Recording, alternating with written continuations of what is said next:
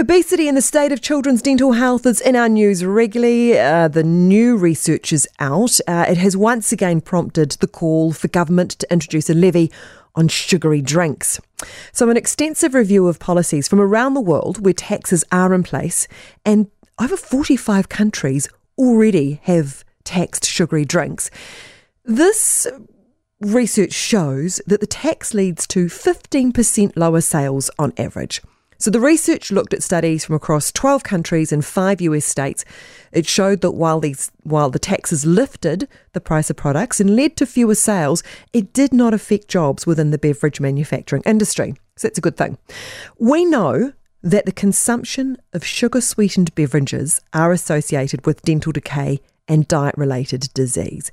We know 8,000 children have had to have general anaesthetics to have their teeth out. It seems like a no-brainer to me to bring this into place here in New Zealand.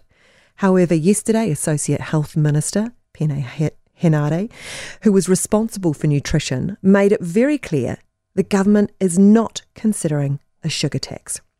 So a tax on sugary drinks isn't going to solve the obesity and dental problems we have.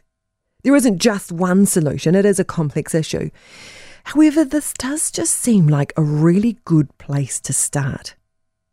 So a new report in Britain, led by researchers from the University of Cambridge, found that the UK's tax on sugary drinks, and this came into play in 2018, resulted in a 10% decrease in people's sugar consumption. So they have a two-tiered system, and they tax drinks based on their sugar content. So, of course, the higher the sugar levels, the higher the tax. And the study found 1 year on, that from the tax coming into effect, the overall volume of soft drinks being purchased didn't change, but the actual sugar levels did by about 10% per household. So some people might have still bought as many drinks as they did previously, but with less sugar, which lowered their intake. So of course, a tax like this also drives manufacturers to change their products, provide us with more options, and that's a good thing too. So why target sugary drinks and not sugar in general? Well, according to the Dental Association, sugary drinks are the number one source of sugar in New Zealand. New Zealand Dental Association spokesperson for nutrition, Rob Beaglehole, said on the Mike Hosking Breakfast, we need to attack sugar drinks as we did the tobacco industry. Look, there's no difference between the sugary drink industry and the tobacco industry in terms of the way we need to deal with them.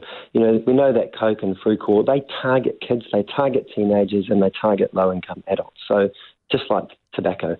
So we need to target them in the way we target tobacco, you know, sugary drink taxes, water-only schools, all those sorts of things. There are, of course, other methods, aren't there, for reducing sugar in our diets.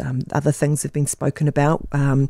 You could put restrictions on marketing and sponsorship advertising on junk food. That's always thrown out there.